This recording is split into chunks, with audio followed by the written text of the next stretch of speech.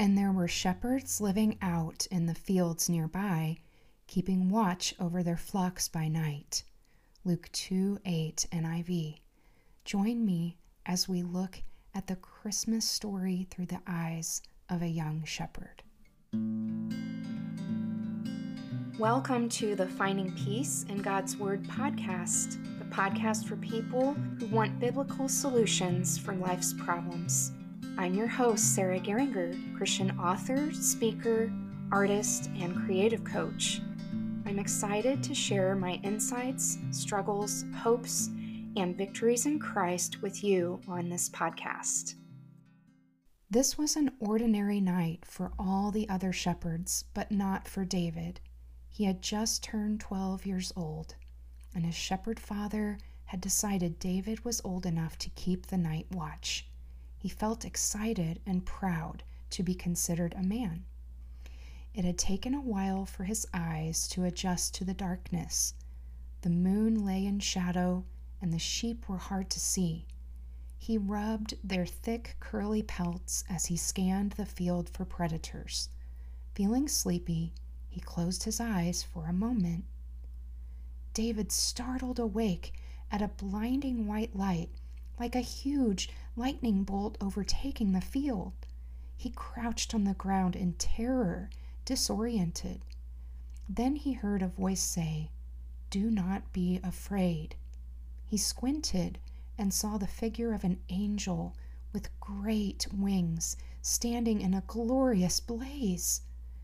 The angel spoke of the Messiah's birth that night in Bethlehem. Suddenly, the entire sky lit up with countless angels praising God in unison.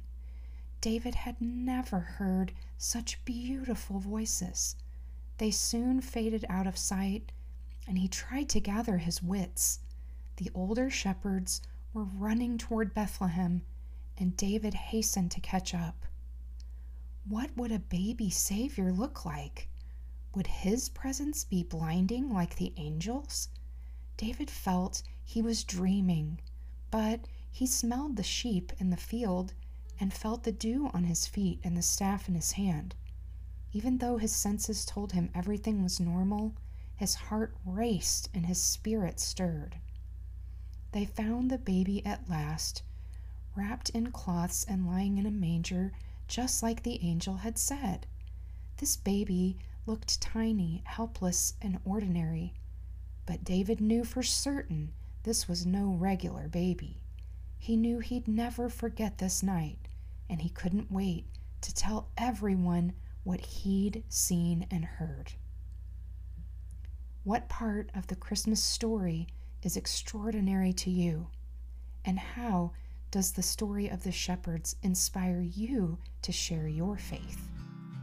To get show notes and more free resources, visit sarahgeringer.com.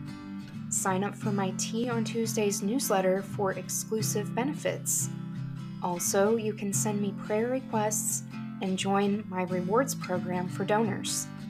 Until next time, remember that you can find peace in God's Word for every problem that you're facing.